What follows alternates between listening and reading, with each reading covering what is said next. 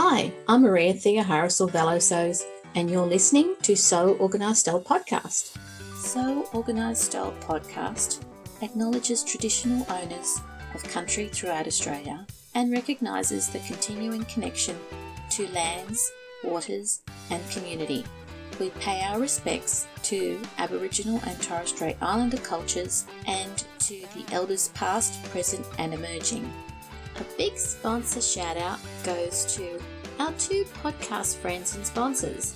The Australian Sewing Guild, who has been our Monday Daily Series regular, is now a sponsor of So Organised Style Podcast. Go to ozsew.org to check out the online workshops, sew-alongs, skills library and more.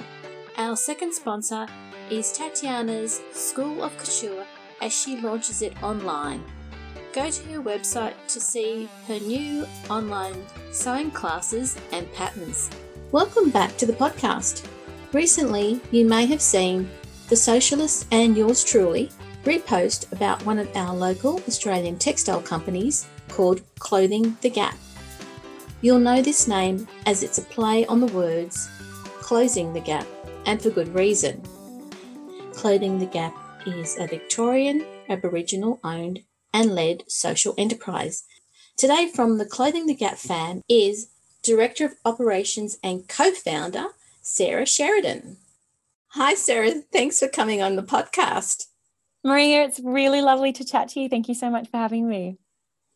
Clothing the Gap has been one of those organisations that has come to light to us through your Instagram posts, and I know that myself and the Socialists have been reposting the Instagram posts that you've put up there. So tell us a bit more about Clothing the Gap. Yeah, it's an absolute pleasure to get to know a bit more about Clothing the Gap with you, Maria, and I love that you know so much about us already. Clothing the Gap is an Aboriginal owned and led social enterprise. We're based on Wurundjeri country in Naarm in Melbourne. So we're currently in Preston, but bit of a sneak peek for all of your listeners, we're actually shifting to a shop in Brunswick.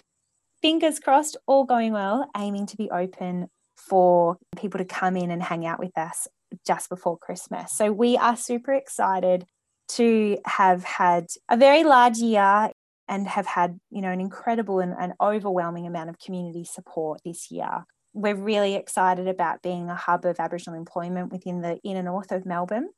Yeah, we're so essentially Clothing the Gap. We produce merch with a meaning. As a social enterprise, we proudly reinvest our profits back into furthering our impact, which is to promote equity within the land we call Australia so that Aboriginal people feel seen and heard. And we know that when there's equity adds years to Aboriginal people's lives. So we're a fashion brand essentially run by a health professional. So Laura Thompson and I, so Laura's an amazing Gunditjmara woman, and I had the pleasure of working with Laura for a number of years together at the Victorian Aboriginal Health Service, where we were in the population health team. Laura's actually my manager. So we ran health promotion programs together, and we left the health service with a fire in our bellies, I guess, to do things a little bit differently, to think about how we can make change in the world independent of government funding, and to use business as a model to do that and to add years to Aboriginal people's lives in a unique way that wasn't really being done in Victoria yet. So the really exciting thing about Clothing the Gap is that it's a vehicle for us to be independent of government funding, to create the impact that community asks of us and that we see makes a difference. So when we think about, what it means every time we send out a T-shirt or a beanie or a mask or anything like that, for us, it's so exciting to see Aboriginal design out in the world and being proudly worn and celebrated by so many people. But it also means that every single time that we send out a parcel, it means that it's a drop in the ocean of that impact piece and the work that we get to do alongside community every day as well, which is really exciting, really exciting. And the other exciting thing that I know that you're probably bursting to tell us about is when it comes to Aboriginal materials, people are really now interested to make sure that it's done in an ethical way.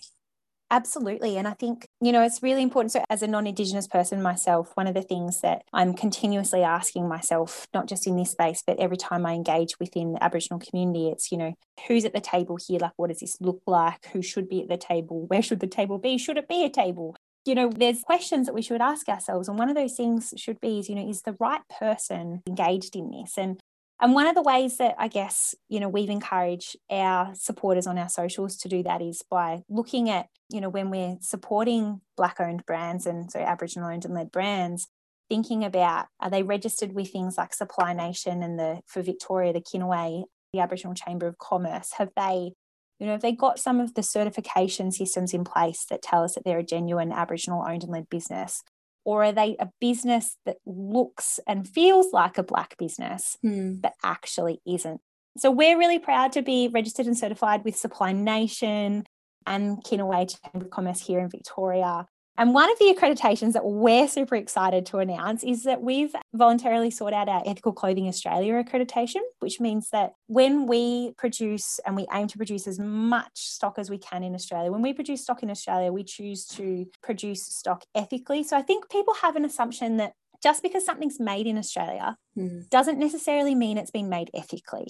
And when we talk about an ethical product coming from an Australian factory, we're talking about working conditions, not just pay. I think often people think like, we've got to make sure that people are paid right. Well, it's really important that people are paid right. That is absolutely crucial. But it's also really important that they're safe at work, that they're supported at work, that there's somewhere for them that's clean and dry and out of the way and not sitting amongst the machines to go and have a cuppa and sit down and have lunch.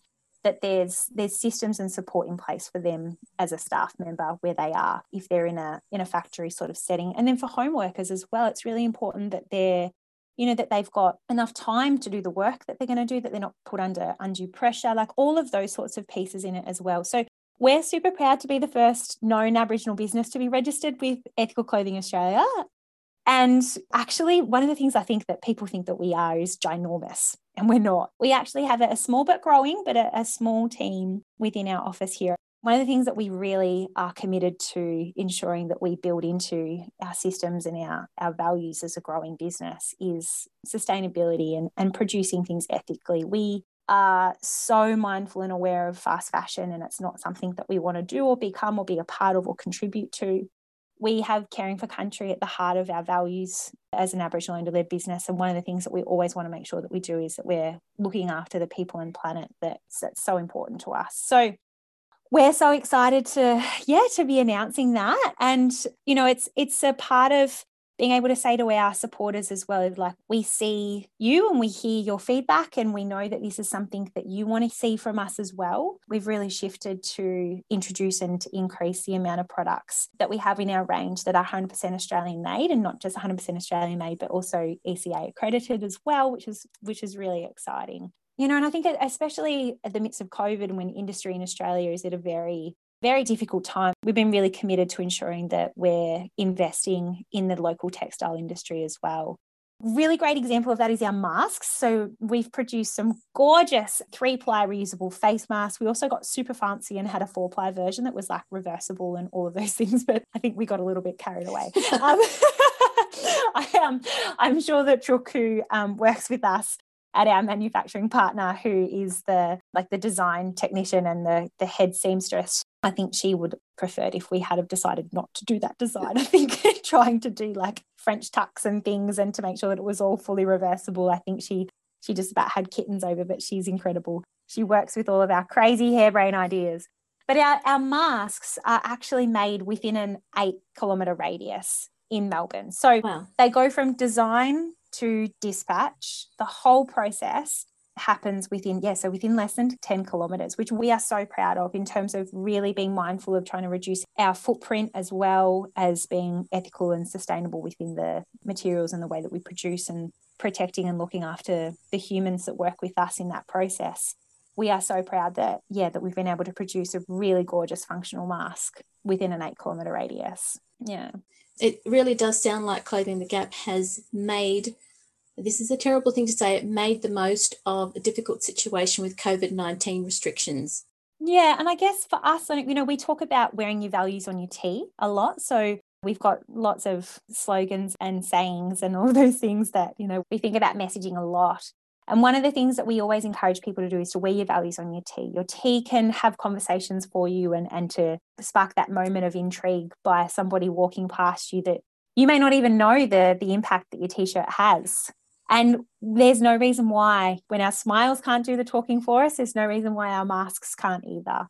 So one of the things that, as I said before, as a non-Aboriginal person, for me, I love wearing, I've got you wonderful listeners won't be able to see them, but I'm wearing some beautiful Coolaman earrings, also designed by Laura from the Crew Circle. And, for me, and I'm obviously wearing Clothing the Gap because that's part and parcel of, being in the trade. For me, when I choose what I wear when I get up in the morning and I put on my merch with meaning, essentially, it says so much that I like a coral T-shirt. This T-shirt has got our logo, which is essentially a resemblance of the Aboriginal flag on the back of it. This T-shirt says to everybody that walks past me, that talk to, that sees me, that this is my values and this is something that I'm proud to walk alongside. And as a non-Aboriginal person, I celebrate and acknowledge and am proud of the Aboriginal history that we have in Australia. And I'm really proud of the work that Clothing the Gap does in encouraging more and more people to lean into that conversation. So we have the most amazing team. Laura designs and product develops and manages all of sort of like our stock lines and everything. Sienna, she's a Narungga woman and she's absolutely sensational. And Sienna actually volunteered with us for 6 months in Spark Health before we transitioned and grew Clothing the Gap. And Sienna's been a huge part of that. She's our head of brand and marketing and she leads all of our content. And so all of our amazing social media pieces, they come from Sienna. We have an amazing Yorta Yorta and Gunnar Kurnow woman called Lena Charles, who's actually currently quarantining in Darwin so that she can go to Alice Springs and run alongside the Indigenous Marathon Foundation squad to run her first marathon. And she's our head of impact. So she looks after how we do what we do alongside communities. And I can tell you a little bit about the impact pieces of Clothing the Gap in a minute. But oh, yes, please. Because it's actually really exciting because there's so much to talk about. And we have, an amazing trainee who's also a Narungga Gunnar Kurnow woman. When I put my earrings in and when I put my T-shirt on to say, like, I see you, I value you, and I'll walk alongside you, and I'll proudly say that to every single person that I walk past in the street. And I could walk down the street carrying a giant billboard, or I could say it to everybody, or I could put on my T-shirt and I can just signal to everybody that I see that this is what I care about. This is what I believe in.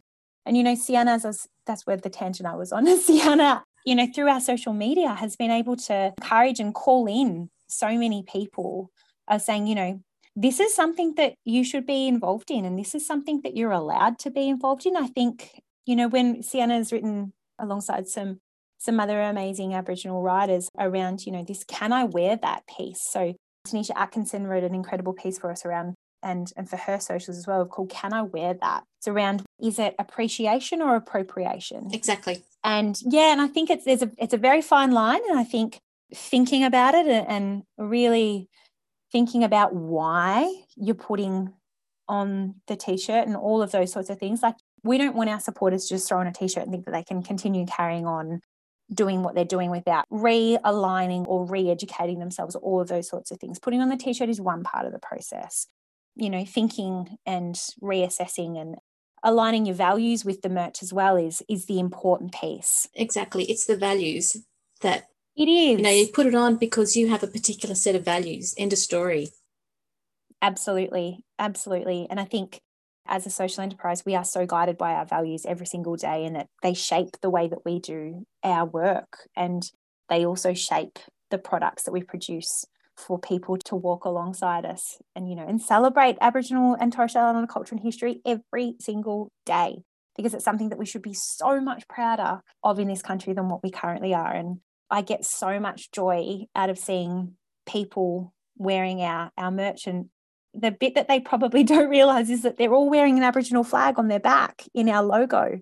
And, can you think back to, 10 years ago, can you imagine hundreds and hundreds and hundreds of people choosing to want to wear something like that featured the Aboriginal flag? And I'm just so excited of the changes that are in society around the shifts in perceptions and the value on Aboriginal communities and voices and culture. And it's really exciting.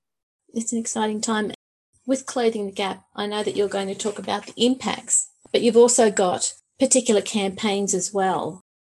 Yeah, it's a really nice segue actually, because the Free the Flag campaign is one of our impact pieces in, we've always advocated for what we believe in. And So the Free the Flag campaign started because we produced this fantastic jumper and T-shirt that had multitudes of Aboriginal flags on it because, one's never enough. And Laura produced this hilarious video. It was just a Facebook Live in the office, and she was here by herself, and she was, showing off the jumper and all of these things. And a couple of days later, we received a cease and desist from WAM Clothing to say that we'd breached copyright and that we had 3 days to stop selling any products featuring the Aboriginal flag. We actually complied with the cease and desist, which surprises some people. But we did. But in the process of complying with the cease and desist, we started the Free the Flag campaign because it made us feel sick in the guts that this was something that was happening. And, we're aware of many large corporates that also received a cease and desist at the same time, and they did nothing. I was reflecting on this with somebody who's involved in social justice a lot the other day, and I said it just continues to disappoint me time and time again that the people with the most to lose and the most skin in the game and that carry the most risk in this are always the ones left to do the heavy lifting and the work in these kinds of scenarios. Some of the really large organisations that also receive cease and desist that have giant legal teams and marketing teams and PR teams that could have tackled this well and truly. Laura and I weren't yet paying ourselves a salary. We were still volunteering in the business as a tiny little startup that had no startup funding whatsoever. We volunteered for over 6 months in Spark when we received this cease and desist. It was the campaign when it first started was all consuming, really. It took so much of our time. But in saying that, it has been so worth it because the conversations that we've been able to have, the people that we've reached through this campaign, we have over 150,000 signatures on the Pride Not Profit petition. Mm-hmm. We saw during Sir Doug Nicholls' round in the AFL this year, we saw every single AFL team side with us and say, we don't believe that the Aboriginal flag should be about profit. We believe that it should be about pride, and we think that it should be much freer to access than what it currently is. A Senate inquiry started from there, and it really did move off the footy field and back into Parliament. We'd been to Parliament numerous times campaigning and talking with MPs. We've had some incredible support from some people within government and within, members of Parliament and senators. It's been a giant, 18 months with the campaign, and to see the Senate inquiry report come out and to acknowledge that the way that the Aboriginal flag is currently copyrighted and licensed to 3 non-Indigenous companies that hold the monopoly over the use of and the profit of the Aboriginal flag. For the Senate inquiry to say that this cannot continue was a really encouraging step, and we just really look forward to being able to see the Aboriginal flag being free for people to celebrate and for it genuinely to be about pride and not profit. It's a huge journey, isn't it? And I guess we want to see more Aboriginal flags in the world and not less. But what we're currently seeing because of the licensing agreements on the Aboriginal flag, we're seeing less flags. And we saw that with the Sir Doug Nicholls round when the Aboriginal flag wasn't proudly painted in the centre of ground. That's the outcome for your listeners that are Harry Potter fans. It's like someone's draped a giant invisibility cloak over the Aboriginal flag. And that's what those licenses feel like. They feel like an invisibility cloak that's stopping so many people from using the Aboriginal flag.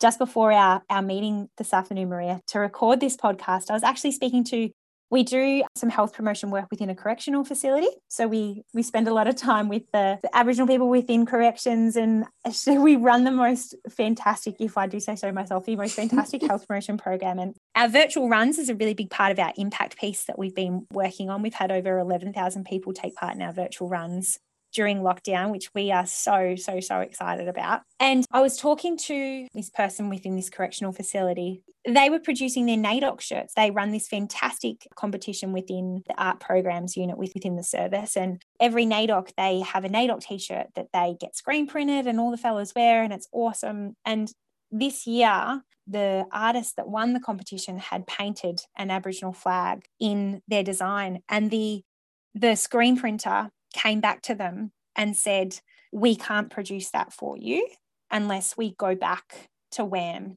and get permission. They were like, do you still want to include it? Can you imagine? That's so tough. Having to make, isn't it? It's tough. And can you imagine if this was the Australian flag? I think it's very frustrating that I think, it's the epitome of privilege when you choose whether or not you have to engage in something. And I think, for so many non-Indigenous Australians, this is something like, this is not a me issue. I'm like, it actually is a you issue. It is an all of us issue, because if we always leave Aboriginal people to do the heavy lifting around fighting injustices that they face, then it's exhausting and it's all consuming, and, there's no time for anything else left in anyone's day. So I think it's so important that under Aboriginal leadership, we walk alongside the community to fight these injustices. And, it's to hear something like to come from, a really small number, I'm talking like 40 T-shirts being screen printed, for them to have to make the choice, we're like, oh, well, we'd rather spend the extra 20% on more paint supplies so that the fellas can do more painting.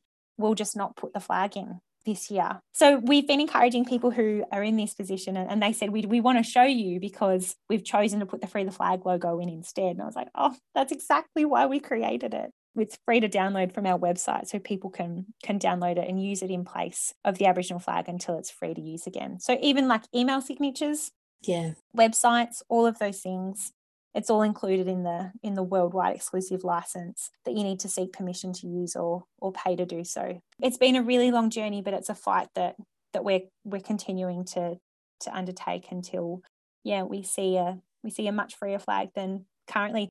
We ran a school session on the campaign. We've been running school sessions as part of our impact pieces within Clothing the Gap for a little bit now, and we run them on social justice and how to use our voice for change. It's all about using the Free the Flag campaign as an example, but to empower young people to think about how they can use their voice to change things that they want to see different in their world. We don't always have to leave these things up to the adults, because we know that we don't always get this bit right. We were sharing this campaign journey, and I had an 11-year-old ask Lena and I in this school session, do you think the Free the Flag campaign would be at the point that it is now if you hadn't started the petition and spoken up about what happened? And I was like, that is a fantastic question. It's like, I would hope that somebody else would have taken up this mantle and done something about it. But don't we all? Someone has to do something about it at some point. Otherwise, we have this, wonderful bystander effect. It's not that wonderful at all. We have the bystander effect of, someone else will deal with that, or someone else with more time, or someone else who's a vexillologist, which is an expert in flags, which I never thought that I would be anywhere near. But I can guarantee you, Maria, I know more about flags now than I did 12 months ago.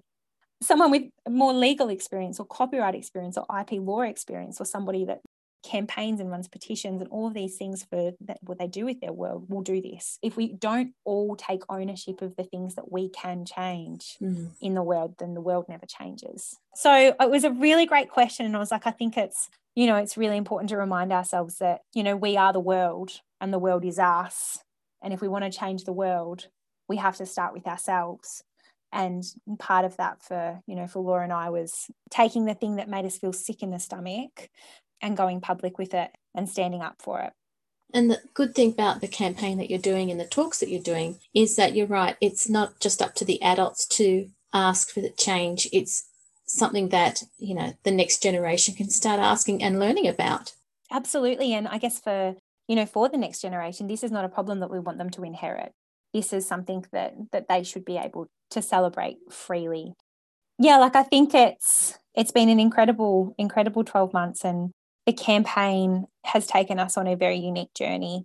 And, the work of the Free the Flag campaign, so Laura and people like Nova Paris and Michael Connolly and Michael Longs recently added his voice to the campaign. I think it's a collective of people, and it's people power essentially that make the difference, in that it's, a movement's not a movement without the people. So knowing that there were literally hundreds of thousands of people that were adding their voice to this and pushing this change as well.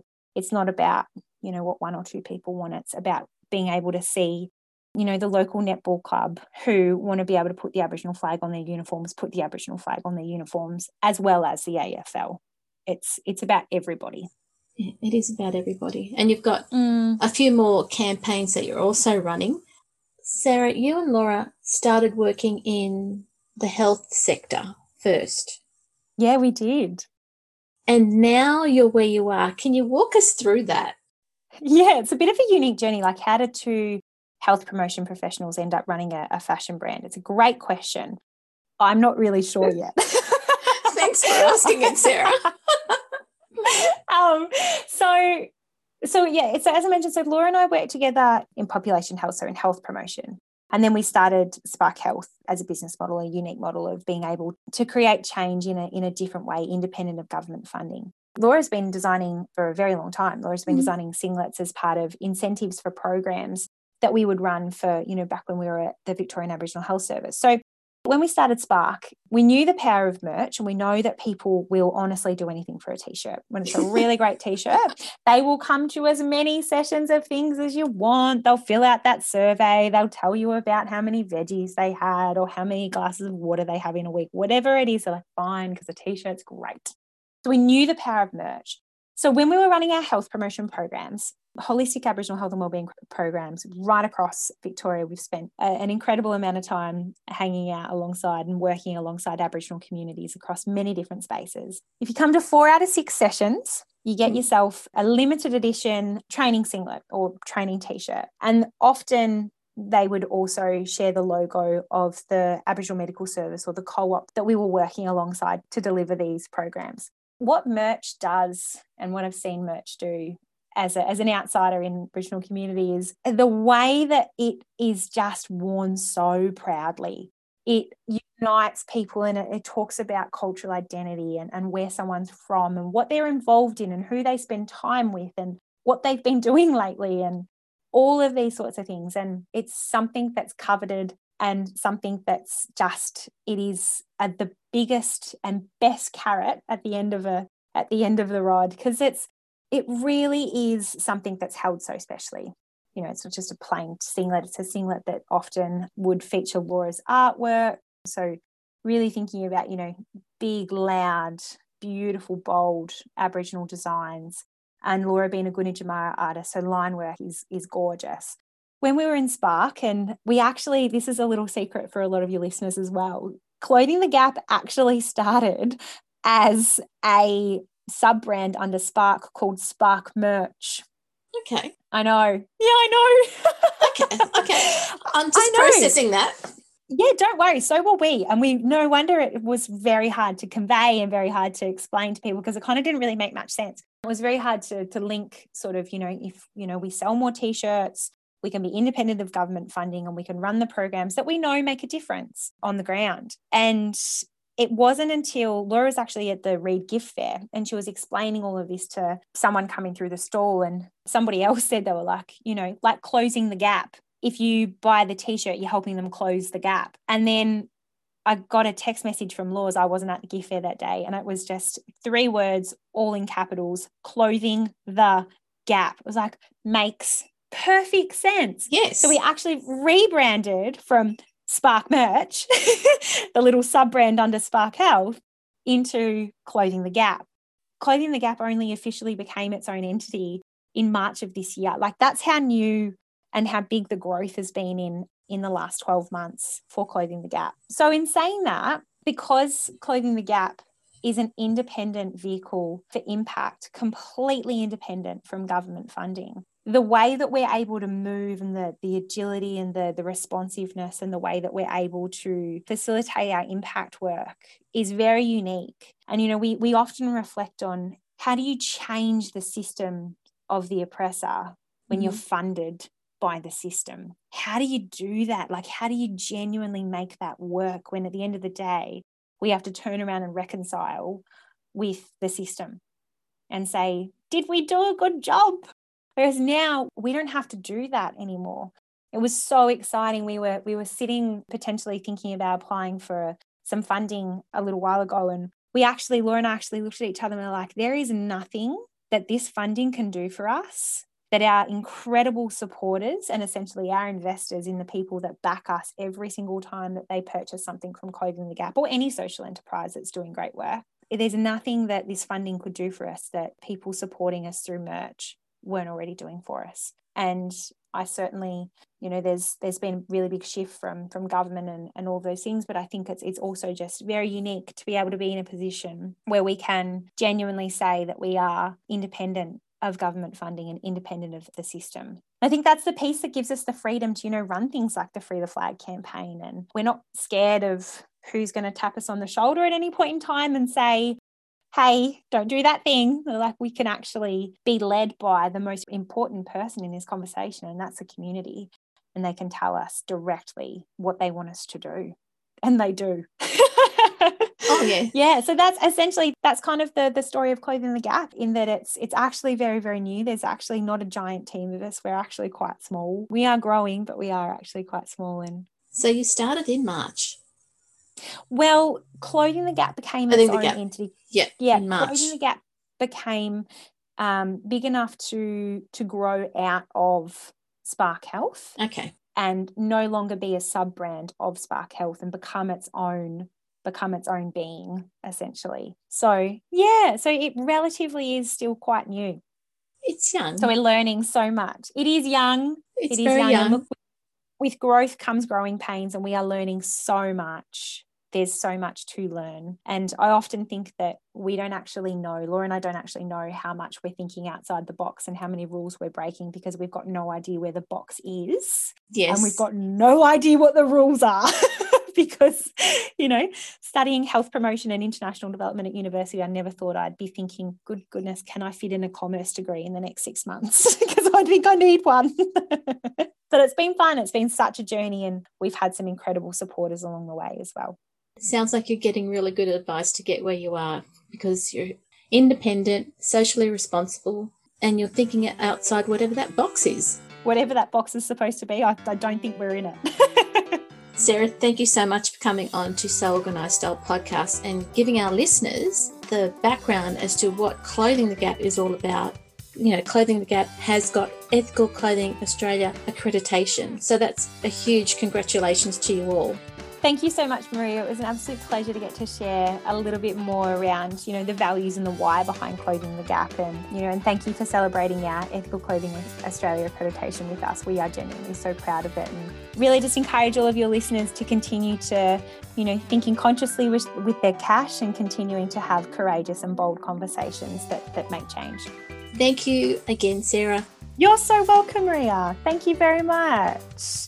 Have a lovely day, listeners. This episode of So Organised Style podcast was produced by me, Maria Theoharis, with permission of Sarah Sheridan.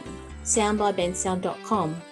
You can subscribe to So Organised Style podcast, spelt with an S, not a Z, on Apple, Spotify, Amazon Music, Google, Stitcher, and anywhere you listen to good podcasts. Post any questions or podcast suggestions you have on our podcast Instagram account or on our Facebook page. We look forward to joining you in your sewing room next time. Stay safe, everyone.